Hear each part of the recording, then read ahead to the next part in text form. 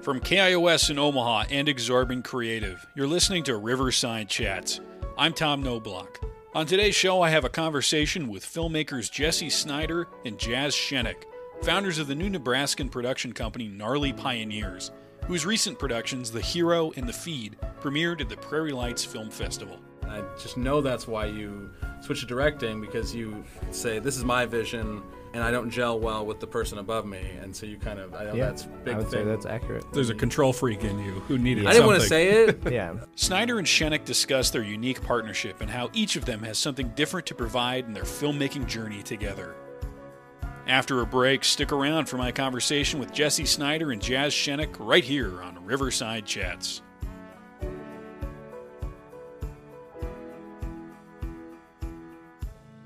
Hey, I'm Kelly McEvers.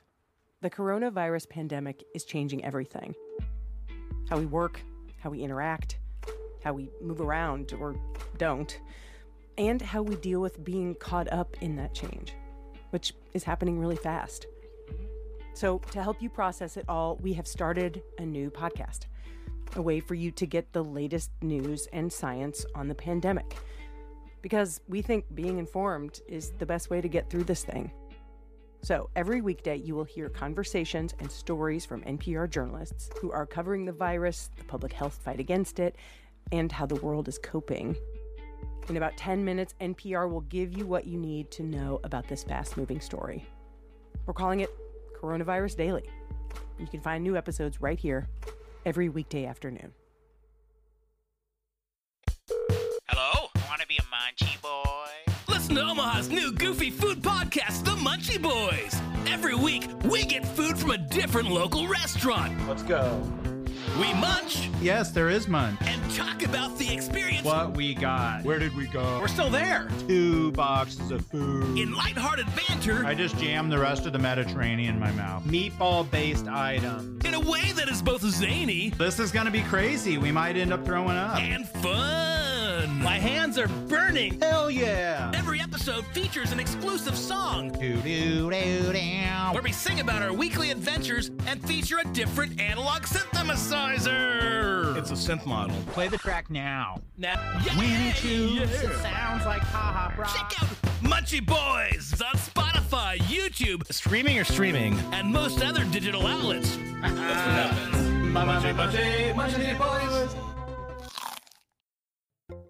And welcome back to Riverside Chats. I'm Tom Knobloch, and today I have a conversation with Jesse Snyder and Jazz Shenik, whose new production company Gnarly Pioneers has entered the Nebraska filmmaking scene with projects like The Hero and The Feed, both of which premiered at the Prairie Lights Film Festival. Shenik and Snyder also discuss several upcoming projects they intend to shoot in Nebraska once COVID concerns no longer hold up productions. Here is my conversation with Jesse Snyder and Jazz Shenik. So you two, are you both from Nebraska? Yeah. Yeah. Yeah. Lincoln. Lincoln, Nebraska, both of us. Yeah, you were born Lincoln. Yeah. So, did you both grow up in Lincoln your whole lives then? Yep.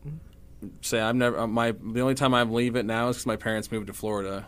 So you go visit them? Yeah, which is great because I get to go down and go to Florida, but... And they're not here sometimes. Yeah, It sometimes yeah. can be great too. So it's not too bad. They left when I was in college to go down there, so just job opportunities, and so I kind of got to party on my own in Lincoln for a while. Nice. Were you guys both big film buffs growing up? Oh yeah. Oh yeah. I didn't think of it as ever being something I wanted to do growing up. I just watched a lot of movies as a kid. Both of my parents were both casually into movies, so I just had a lot of content as a kid that I probably wasn't supposed to watch. I find that I think that's helpful for people to watch too many things, like basically to have no filter. Yeah. I would not have traded that. My dad was kind of the same way. My parents were young when I was born, so basically it was sort of like I would just watch whatever they wanted to watch, Yep. and there wasn't much of like a let's find the kids shows for them. Mine sort as of effort. well. So it was just a lot of exposure to content.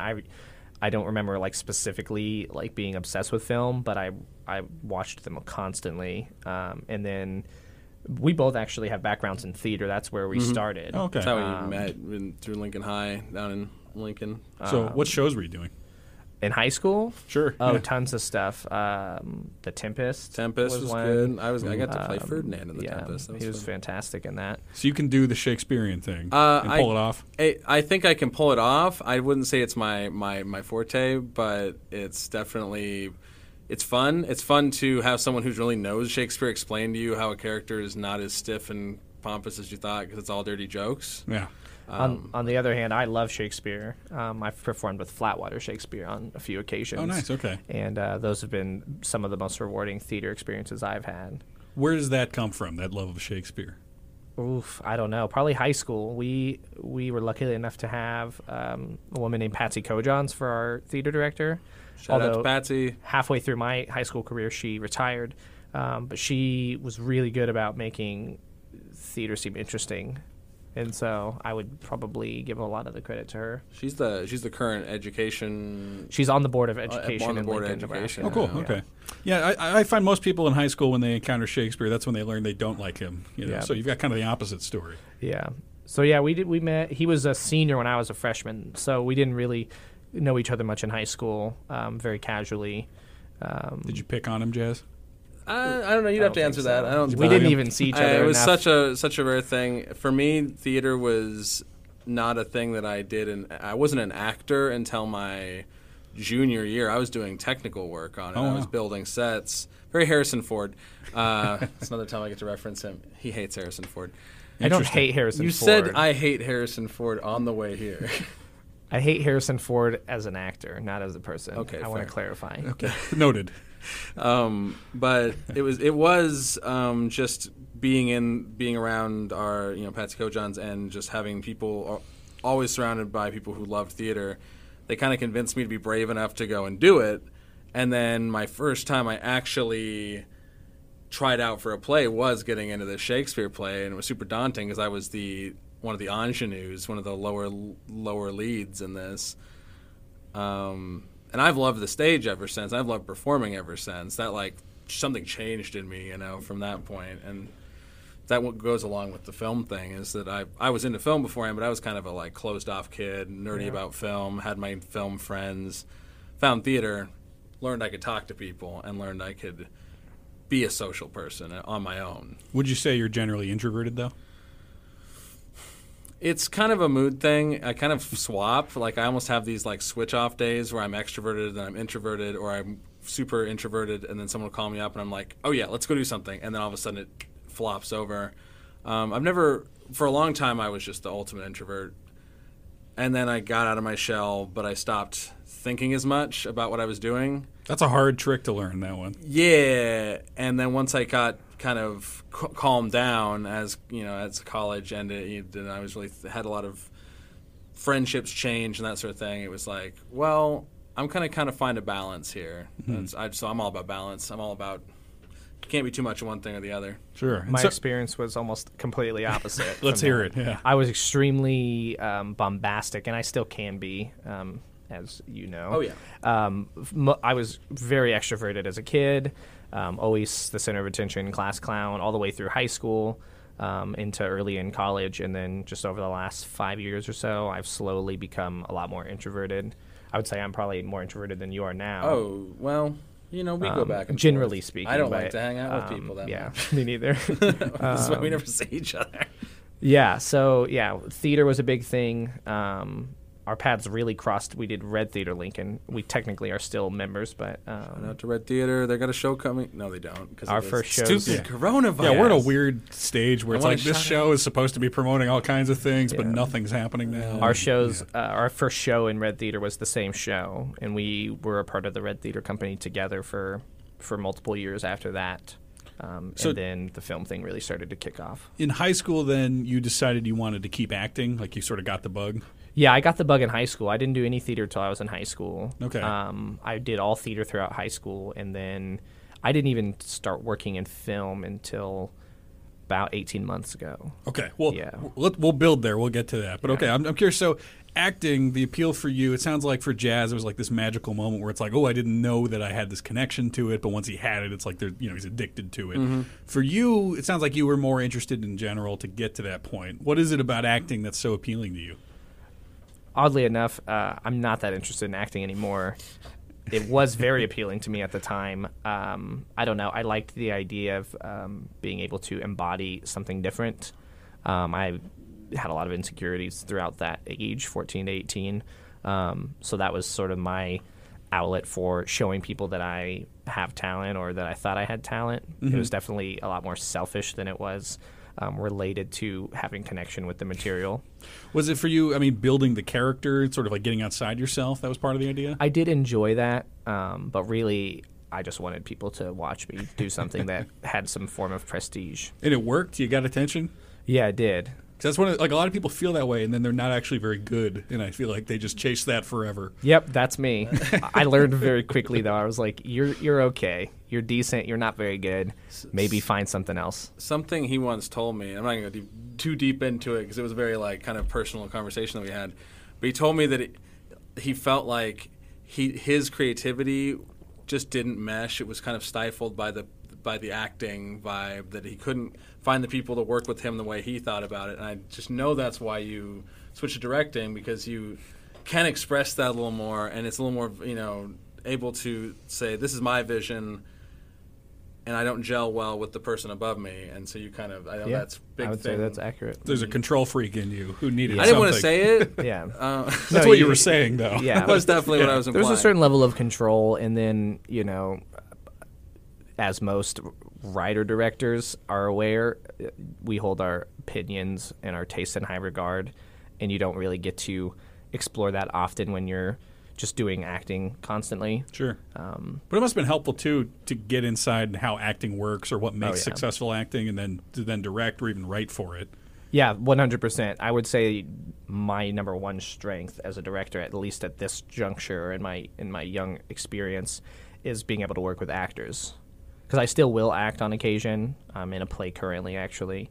And so I like to approach it from someone who's been there and can understand how frustrating it is if you're not on the same page. So, Jazz, when you graduated high school, and then did you want to pursue acting after that? Did you know you had that still?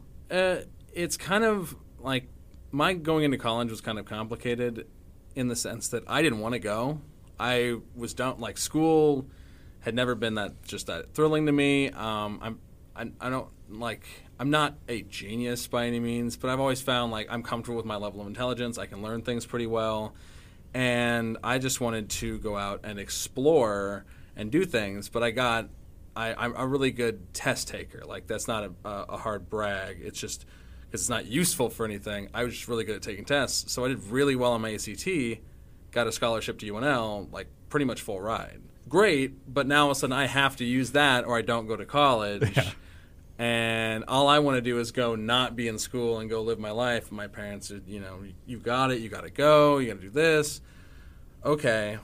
So I went in immediately, because I'd been at Lincoln High. They had a program with SEC that taught you as their media and technology course, and I learned film editing and kind of some basics of filmmaking from that class. And it was something I'd already been interested in.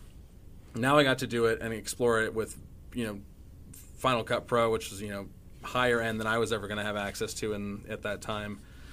Now I'm like, well, the next step is obviously go to UNL, go to Johnny Carson. Mm-hmm.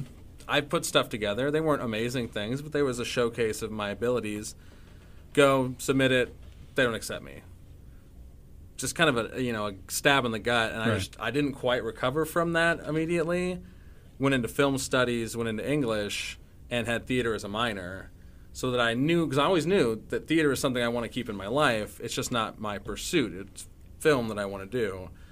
But that theater minor saved me a lot because it gave me an outlet to pursue, and it's actually part of how I got to go into Red Theater and meet back up with Jesse and explore some of my creativity was because of that theater minor and knowing a lot of people in the theater department, especially a good friend of mine, Christian Novotny. But it just kind of, I plateaued on the film thing for a while, and theater was the net that caught me, and it kept me creative. It kept me going back until I could get back on my feet and do stuff creatively with filmmaking. If you're just joining us, I'm talking with Jesse Snyder and Jazz Shenik, filmmakers behind the new production company Gnarly Pioneers, and the films The Hero and The Feed. Speaking first here is Jesse Snyder. I'm a list maker. I was like that too. My whole life growing up, I'm always asking, like, what are your top 3 Wes Anderson movies? And I have a don't really know. hard time doing low. Yeah. For me, my lists always start at 10, and I'm like, but I really want people to know how much I like that. So then they're 20, then they're 25. Yeah. Well, so Jesse, your obsession with lists, when did that start? Probably high school. So that usually comes along with the period of teaching yourself a lot of things and exposing yourself. Like, I'm going to watch, I know when I was in high school, I had that period where it's like, I'm going to watch every movie that anyone's ever talked about. And then your lists are almost like your way of categorizing or starting to think about, like, okay, what is it about it that I like? How do I, relate it to other things? So was that a period of self-discovery for you, sort of like what your taste actually was? Yeah, definitely. And I'm still doing it all the time. Still make lists? Yeah, I make lists on probably a daily basis almost. Interesting. Okay. Yeah, if I watch a new movie, I'll put it into a list of, for that particular director or, anything like that. Anytime a director that I really like makes a new film, I'll put it back. I'll make a new version of their list with the new film on it. And so when did filmmaking for you start to feel like a direction you'd actually want to take seriously? Probably around 3 years ago. I had no idea that even after high school, still doing a lot of community theater, I had no idea film was really where I wanted to go. I always felt like something was missing, and he can attest to this. I always voiced my frustrations with the local theater scene, and then also just a lot of the creative aspects were very disappointing to me, and I wasn't sure why that was. Meanwhile, 90% of the conversations we had in a theater setting were about film, and it just never clicked that that's why. Finally, I just got really tired of acting, and I was not getting cast for a period of time, so I produced a theater production and directed it with a buddy of mine named Paul Shack. He's in New York now. He's doing well. And that was my first experience directing, and that was sort of the spark. It was like, okay, I'm a director for sure. This is definitely my lane. So it went well. Yeah, I thought it went really well. He actually acted in it, so you can ask him. It went well for him because he found his spark.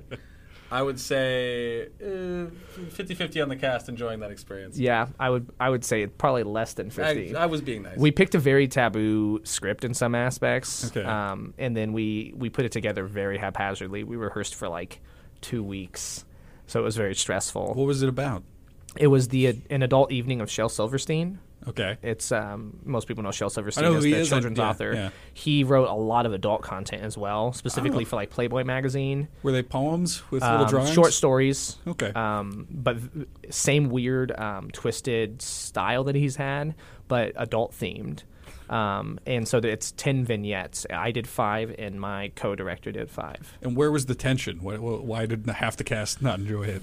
It was I don't really remember. From how I viewed it, it was a lot of the back and forth of different people were there for different people. So like some people were there to work with Paul, some people were there to work with Jesse. They have different directing styles, so there was kind of very different. Some push and pull on that, and it's low down, underground theater. So you're rehearsing in any space you can find, anytime you can find. And so it was a lot of the overall stress of just being in that level of theater performance where communication isn't always great and everything. And some people didn't know each other that well. Like I was brought in, I knew like one other person in the cast. Yeah, Melissa. And then I was asked to do this really hardest part. The hardest, most just like messed up part of the entire thing is this kind of like gross thing where this guy sells a woman to the audience. And I didn't know this girl at all, so I have to be like, okay, are we cool? Are we comfortable with this? And so it was a tough. Yeah. It was my first time directing. Paul had found his directing wings a little bit because he was a student at Johnny Carson. Okay. I will 100% lay it out there. He knew what he was doing way more than I did. I kind of brought him in to give it more credibility, but it ended up definitely being a slight conflict how much better he was at directing theater actors than I was, because I was not as good of an actor as he was, or I hadn't had as much directing experience at the time. So yeah, it was definitely frustrating at times. We had very different ideas about how to approach things. Do you feel like it was successful overall? Oh yeah, we had a good crowd come out. People really dug it. So after that, you want to keep directing. Did you know you wanted to go into film after that? Not quite. Okay. I had tossed around the idea a bit. Jazz and I had talked about doing some film stuff for Red. That's really where it started. We were talking about doing some mixed media for Red Theater, maybe filming some of our stuff that we wrote and putting it on our Facebook page to draw attention. And we were the only two people that really wanted to spearhead the film aspect of Red. And then it became, maybe it doesn't have to be Red. Maybe we work on a different film. But I would say even more time went by. Once I realized I wanted to do film, it was another year. I had a few projects all fall through before I had ever even done one, which was not a good way to start. It's pretty normal, though. Yeah, I didn't realize it was normal at the time. I was very embarrassed. I had written a few things, and I had some stuff put together, and then some circumstances caused them to fall through, and I hadn't done anything with my name yet. I didn't have a brand, and I was already the person who hadn't been able to complete a project. So I would say about a year and a half went by once I was interested in doing film before I actually completed a film project. Well, and they're also in this weird space where Nebraska, there are people making things, but it's not clear how to get involved or if they want help or what to do with any of that. It's very cliquey.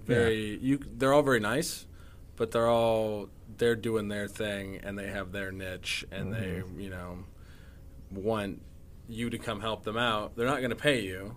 Yeah. Most of the time, and you're going to go be a PA, or maybe you work with them long enough to get in, but where's that going to, where's that go from there? Right. So, I mean, Lincoln has a few of the pretty prominent filmmakers. Like, did I see you guys worked with Josh Wexelman? Yeah, I work with him frequently. And he's got his group of people. Yeah. The Midnight Fright, is that what they are? Mm-hmm. Yeah, and so I didn't encountered them because I used to go to the Prairie Lights Film Festival fairly often. Yeah. Did you guys ever go to that? Yeah, I get to go. It's It's canceled over now. You missed your chance. But they do have another film festival that's going to be this October. Oh, that's right. What's Yeah. that one called again? Flatwater Film Festival. It's Yeah, going to be that's in right. York, Nebraska, I believe. And it's spearheaded, the board of people who are running it are Josh and Greg Gale, who is also at Midnight Frights, Heather Waite, Patrick Lambrecht. Yeah, good. So they're taking submissions now, and it's basically going to be in October, same time that Prairie Lights normally is. So there's not going to be a year without one. Did you guys get involved with them or any of the other local people making things? I worked. What really got me back on my feet, like wanting to make creative endeavors and like film, was working with Mark Timian. He's crazy smart. It's just like luck has never been on his side. I love Mark. Hope that you hear this, Mark, and that I'm not ever one to badmouth you because you got me into film. Great guy. He's a really good guy, and he brought me on as a PA. And I learned how to move lights around, But he had a bunch of terminology because he had all the terminology for filmmaking up there. And I got to see working with him with Dustin. What's his last name? Ferguson. Oh, yeah. He was working on a film for him, so I got to meet Dustin and work with Dustin's little group, who now he's off in L.A. being big-time Z-list movie director, like killing it out there. But yeah, that was kind of getting back in with him, and then I worked a little bit with Dorothy Boream. Oh, yeah. And Chad Hofschild. They're smart people. They're very smart. Yeah. I want to work with them more. The time has never been on my side. I think I offended Chad once, and I feel bad about it. I was hosting, or I was master of ceremonies at the Prairie Lights Film Festival a couple years ago, and there was like this meet and greet before the actual opening remarks. And so I had to go give the opening remarks, and he was hosting the meet and greet beforehand. And I got up because I just wanted to go, pout somewhere before it started. And all right, what am I going to say? How do I want to do this? And he was like, oh, hey, I wanted to talk to you. And I said, oh, yeah, I'm sure I'll find you later. And I think he took that as me blowing him off and he's not worth my time. And I haven't talked to him since. But I do respect him, and I hope he doesn't feel that way. He's pretty down to earth. I would imagine he doesn't think too much about it, just from my interactions with him, but I could be incorrect in that. Yeah, it could be a feud. I should bring him on here. We can hash it out. Yeah. So we both started, in a sense, with Dustin Ferguson. I actually started, Mark Timian was the DP on a feature film that I acted in. My first film sort of foray was acting still at the time. And it was called Running Through Darkness. It played at Prairie Lights. Yeah, I was the bartender in that. I was the best friend of the main character. That's right, yeah. Yeah. That was a good movie. Yeah, in the newest version of it, my whole character's cut out. Oh. I didn't So know there was a that's new version unfortunate. of it. He's still playing around with it? I think he released it, or he's about to soon. He's been messing around with it off and on for the last couple of years, and he messaged me recently and was like, for time purposes, your character got cut. And even the even the version that premiered at Prairie Lights, he cut some of my stuff that was already in it from before. So that was my first thing. I went right into acting in a film for Dustin Ferguson. It was the last thing he did before he left for L.A. Literally, his car was full of his clothes. He was leaving like the next week. Wow. Which one was that one? It's called Conjuring Curse. Oh, yeah. That was a fun one. So I acted in those two things, and then I went about a year before I directed something. After a break, I'll continue my conversation with Jesse Snyder and Jazz Shenik, filmmakers behind the new production company Gnarly Pioneers, about their films The Hero, The Feed, and upcoming projects they intend to shoot in Nebraska. Wherever or however you're listening to this podcast right now, you should take a moment and check out Stitcher. For those who don't know, Stitcher is a free podcast app for iPhone and Android and home to over 260,000 podcasts. Stitcher also has smart recommendations, playlists, a car mode, even a sleep timer. While the Stitcher app is free to use, they also offer a premium subscription called Stitcher Premium that has exclusive bonus episodes from top shows, exclusive shows from top hosts, and ad-free listening, all for only $4.99 a month or $34.99 a year. Like pop culture, you can listen to exclusive bonus episodes from Getting Curious with Jonathan Van Ness or LeVar Burton Reads, plus get early access to episodes of The Dream, plus many more on Stitcher Premium. Go to Stitcher.com/premium to sign up today and use promo code Riverside on the monthly plan to get your first month free. From Omaha Public Radio, I'm Emily Chen Newton, and you're listening to Made in the Middle, How the Midwest Made Over America. The podcast that's part history and culture and part science, and all about how the Midwest has influenced the United States as a whole. But here's the thing. I am not from the Midwest. So in every episode, I do the research and then I sit down with someone who is from here, and together we explore the stories of famous persons, products, inventions, social movements, and cultural beliefs that got their start right here in the middle of America.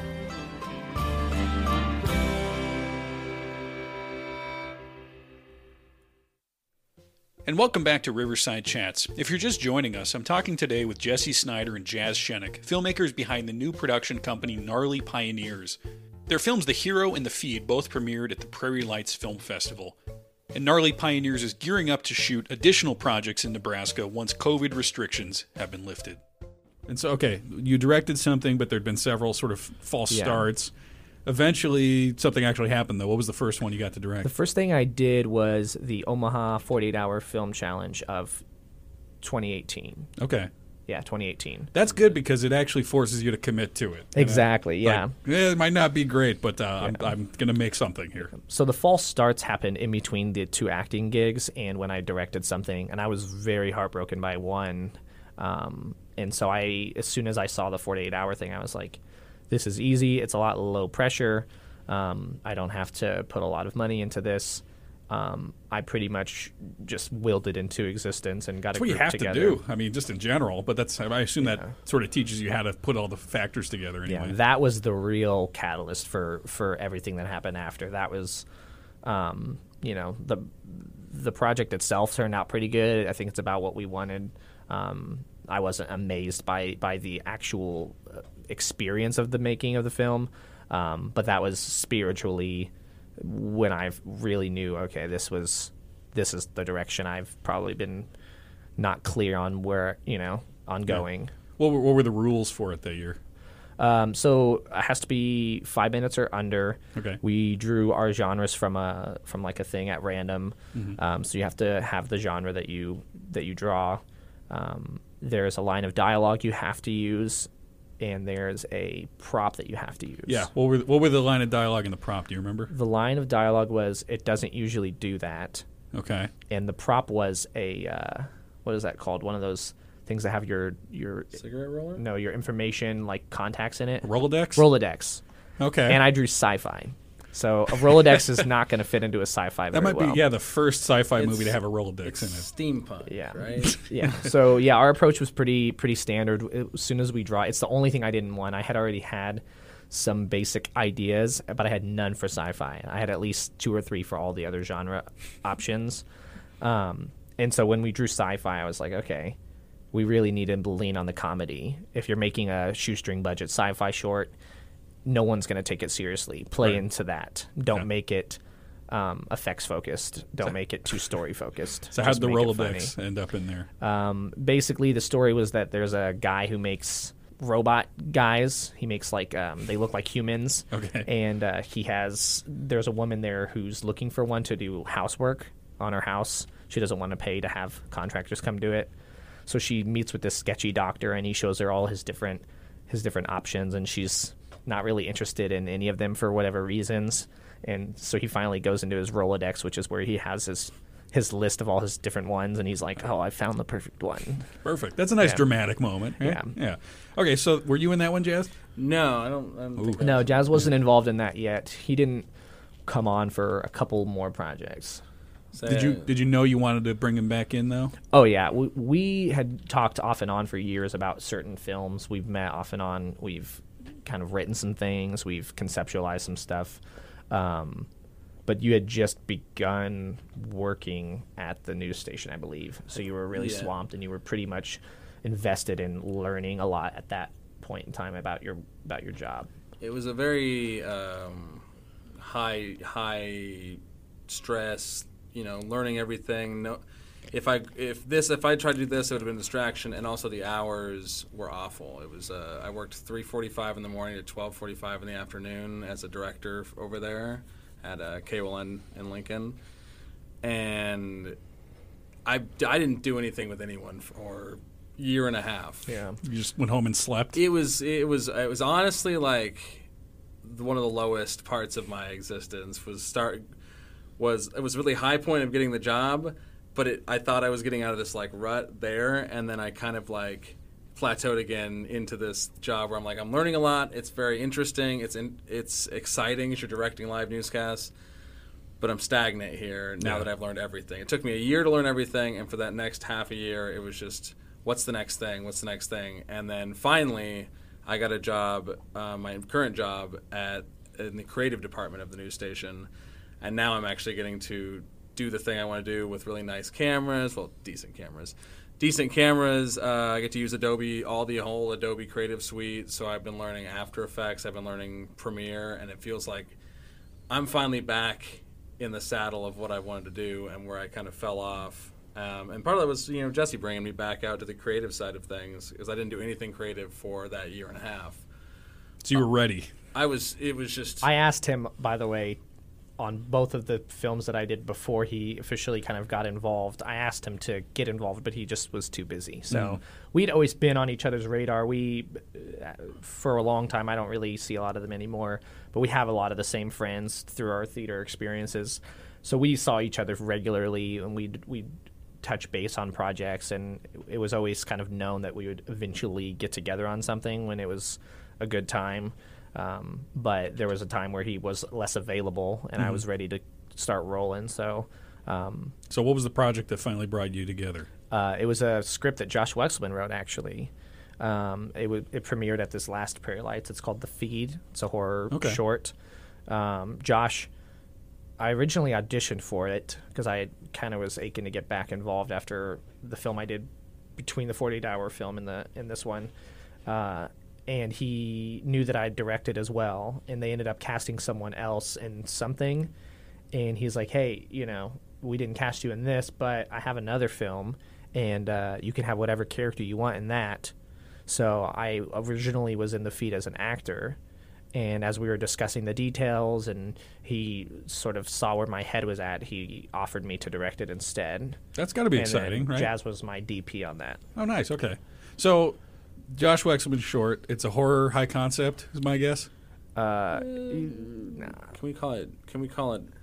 What's the better? It's not high concept. No, not high concept. This wasn't Andrew Nichols, doing Gattaca. No, but I feel Josh has done zombie stuff. He's done haunted house stuff, right? This was like a cannibal. It was very stylistically reminiscent of like Texas Chainsaw. Okay, yeah, okay. Maybe that's what. Maybe High Concept was the wrong way to go about that. But it's definitely like there's social commentary in it. But it needed longer to simmer, and so it ended up being more of a short slasher hero flick than it would have been if maybe given an Final hour. Girl sort of vibe. Yeah. Okay. So that's got to be a fun, experimental sort of thing where it's like, all right, I can play with a lot of genres, play with things that have probably been in your head since you were in high school. Yeah. How did it go? It went really well, I think. Yeah. I was surprised how well we worked together. I spent a lot more time on the project I had done before. I actually wrote that one myself, and it was the first thing that I had really put the whole thing together, locations. I put a lot of money into it. And it kind of missed the mark a little bit in some ways. There are definitely some things about it that I'm proud of, but it didn't quite get there. Which one was that? It's called The Hero. Okay. And did that one, was that a feature or was that a short? It was a short as well, yeah. So far, just shorts. We're actually editing a longer short, the most recent thing I've done. It's about 30 to 35 minutes. But this was about 15 minutes. And it didn't really hit the mark, and so everyone that I've shown all of my work to thinks that the horror one is the most entertaining. So sometimes I think it is useful. So like in this case, since you hadn't written it, just you couldn't overthink it the same way you can when it's something. That was exactly it. I didn't write it. There was a lot less pressure. It really showed, and that's one of the main things that caused me to approach Jazz about kind of being a co-artistic director with me as we move forward. Even though we have a lot of varying opinions on things, we disagree in a lot of respects in film, but we've known each other long enough that we kind of speak shorthand. It made the entire process a lot easier. On The Hero, for instance, I was working with like Cody Jones was my DP. Kyle Ranney, he does a lot of work. He was my head grip, and I had a lot of cast that I didn't know that well. I spent a lot of money on it, but it was my first real thing as a director, aside from the little 48-hour thing. So I felt a lot of pressure. I didn't really stick to my guns a ton. I just kind of went. I let the other people who were involved, who were there to serve the vision, I let them kind of lead. I was very passive because I didn't want to upset anyone. I didn't want anyone to think that I thought I knew more than they did. And then by the time I learned from that, I saw the footage, and some of it was not what I wanted, and I was like, okay, it doesn't really matter what you're insecure about. You need to just command. Right. And so on the set of The Feed, it was much different. I was kind of... You're screaming at everybody? Oh, definitely not screaming, but I was just like, this is what I want. It's hard to be calm on a film have set. it. He's a calm director? So I was surprised. Yeah. Having worked with him on a fair amount of just, different Creative artistic endeavors, settings. yeah. This was me getting to see him having grown a bit from the last time we worked together. And you were very calm. There were times when you definitely, I could tell you were getting stressed out. Yeah. It was also like 110 degrees in a barn. Yeah, oh my goodness. And so we had were all one little sweating fan plugged in. It was through. It was one of those things where things would slow down, and there were times when it was better to be slow, and like you were very good at taking it and like piecing together a thing, and then could come in as the DP, but also kind of I'm giving a little direction here and there.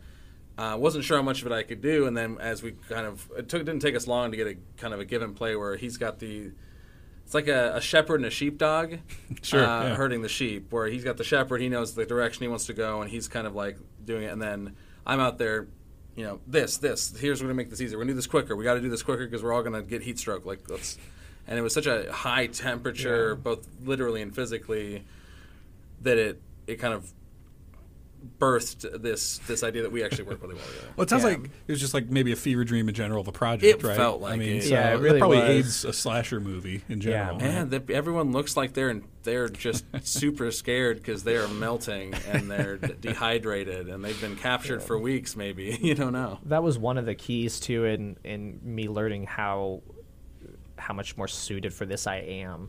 I've always, even when I'm confident in something, I have a pretty clear nervous energy, and pretty much on all sets I've worked on, there's just such a calmness. It just doesn't feel like a work, it just feels like something that should be happening, and I'm able to take it more in stride. If you're just joining us, Today I'm talking with Jesse Snyder and Jazz Shennick, whose new film company, Gnarly Pioneers, had 2 films premiere at the Prairie Lights Film Festival. They're currently working on additional shorts and features that they intend to shoot in Nebraska once COVID restrictions are lifted. So we edited the feed together as well, predominantly him. He's the one who's familiar with the software. I just gave him some feedback, and the editing was the most impressive part. We had a very short amount of time to put it together, and we had a very similar idea on the style we wanted to have. It differed a little bit from what Josh was wanting.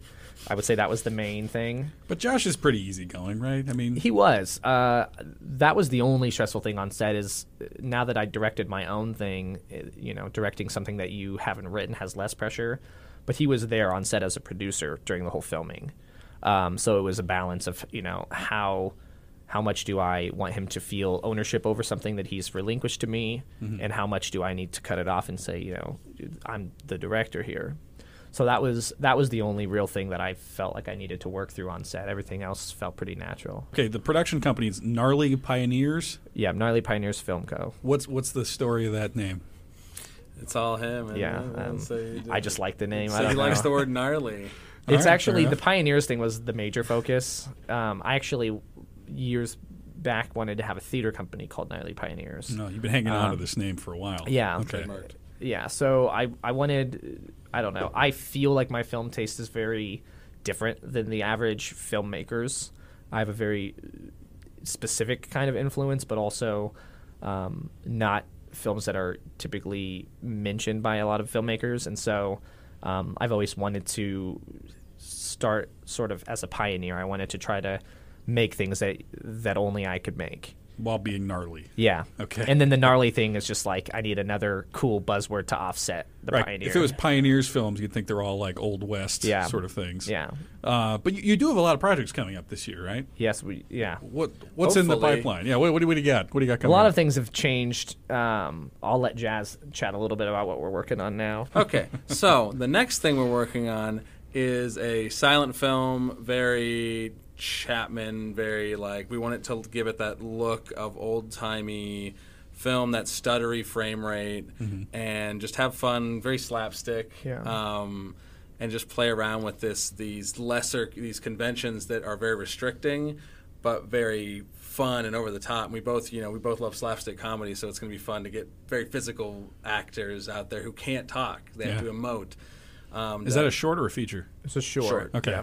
That's probably smart just from a business perspective, right? I mean, yeah. Silent is he takes a lot of work out of there. Right. To piggyback off of that, so this is a script I wrote a few months ago. It's been something in my mind for years, actually. I finally wrote it.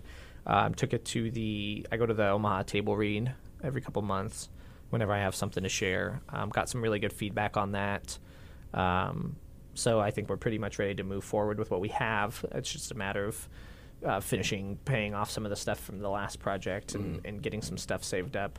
But it's a romance comedy, and it's kind of got a little bit of Frankenstein in there. It's a sort of an adaptation of Frankenstein as well. Okay, well, it's a lot to wrap my head around already. Okay, yeah. The iPhone 11 one is after this one? Yeah, we're going to try to shoot something on iPhones. My co-writer also has an iPhone 11, so we'll probably do 2 cameras. That's pretty much all we have now. There's a lot of actors I've worked with or that want to work with. I've reached out, and I'm kind of going to write roles specific for those actors.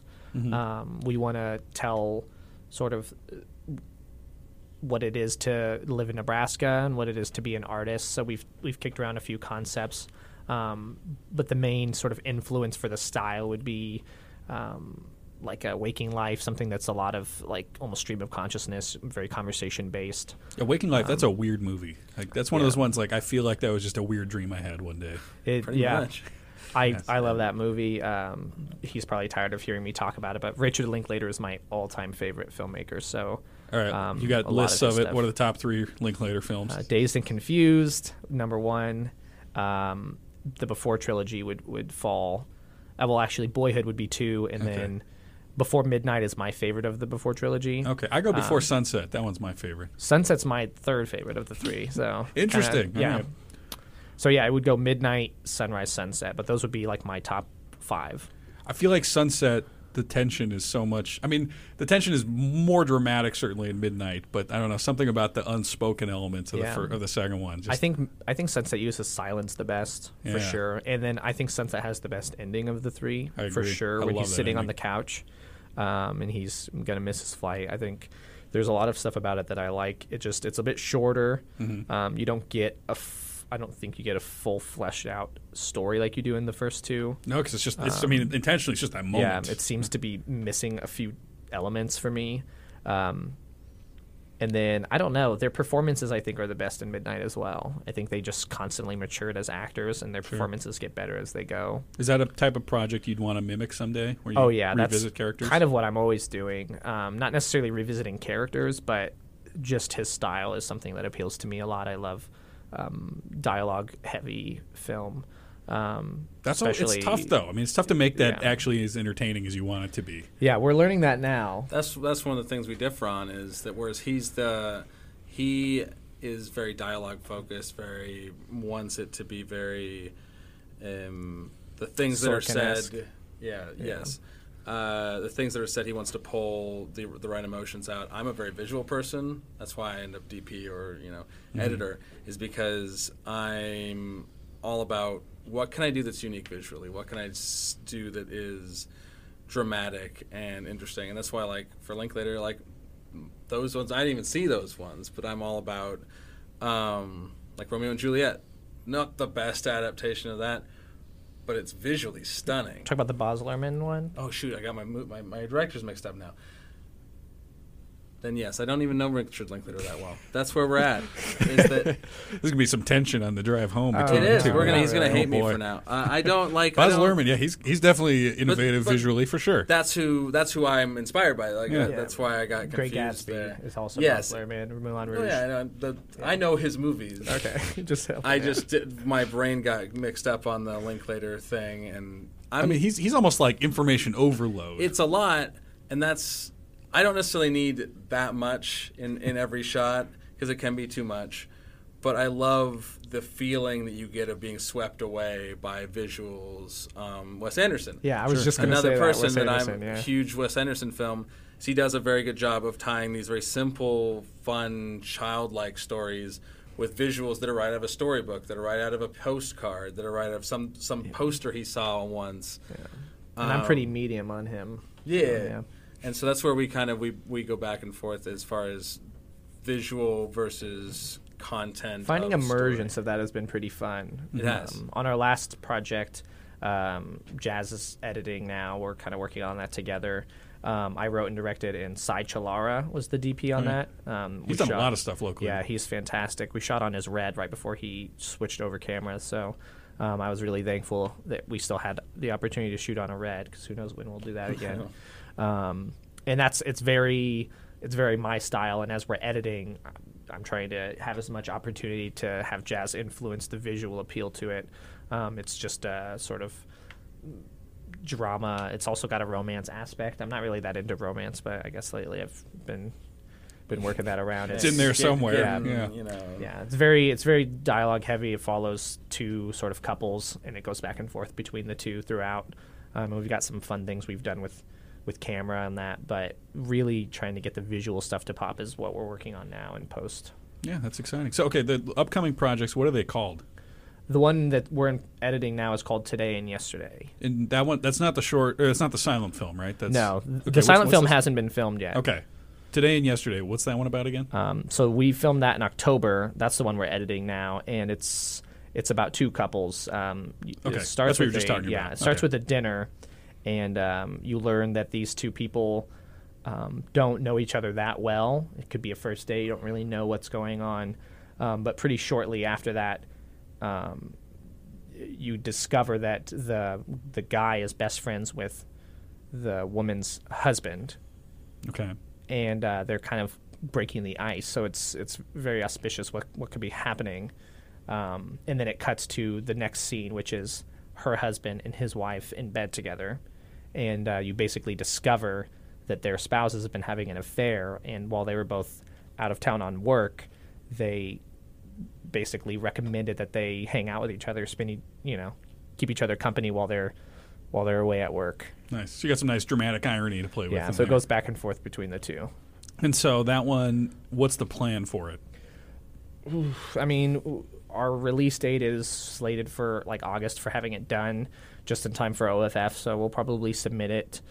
We'll submit it to a few other things as well. Nice. Let it make its run if it's going to play anywhere, and then we'll release it on the website. Is there an intention to stay in Nebraska for you guys? Or are you gonna jump ship as soon as you can? I'll let you go first. I definitely have a plan. Yeah, the short-term plan is to work on as many projects in Nebraska as possible, to get other people involved, and to just kind of carve our own piece of that cake that is Nebraska film scene. Which it's a big cake. There's still a lot of pieces left, and there's still a lot of ways you can go about it. It's not saturated. And so the kind of goal for us is to get, do projects, do different things, come up with different ideas, and put together portfolios. And then for me, it's kind of whatever happens with my girlfriend right now. She's going through school. When she's done with that, we'll have kind of open opportunities. I'd personally like to travel somewhere with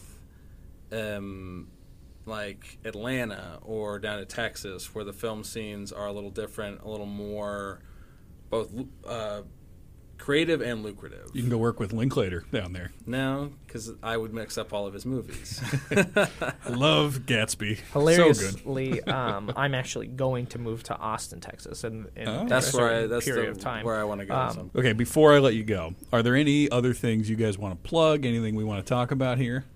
Yeah, I would say go to the Gnarly Pioneers Film Co. Facebook page, give us a like. Very shortly, by the time this is out, we'll have our website up. So I would say that's a really good place to start, and then you can follow us to our site. We'll have any upcoming news about projects we have going on. We'll have all of our past catalog available, everything that's been completed, and then information regarding the people who typically do projects with us, some bios for us, and some past work and things like that. So all the information you could possibly need about what we're about is going to be on that website. So go to the Facebook page to get access to that.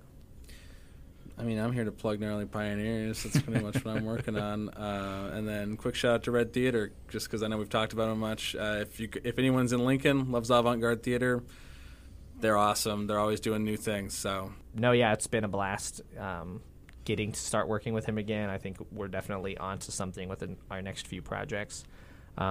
Largely, more than even Red Theater and some of these other aspects, I don't think we'd be where we are now if I didn't live on your couch for a few months. Shout out to my couch. Yeah, your futon. Yeah, so there was a period of time where I didn't really have anywhere to go, and I was living on his couch for a few months.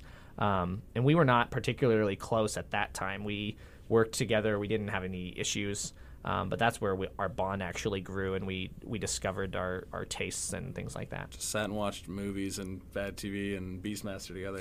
It's a great story. Thanks for talking to me today. Hey, guys. thank you for having us so much.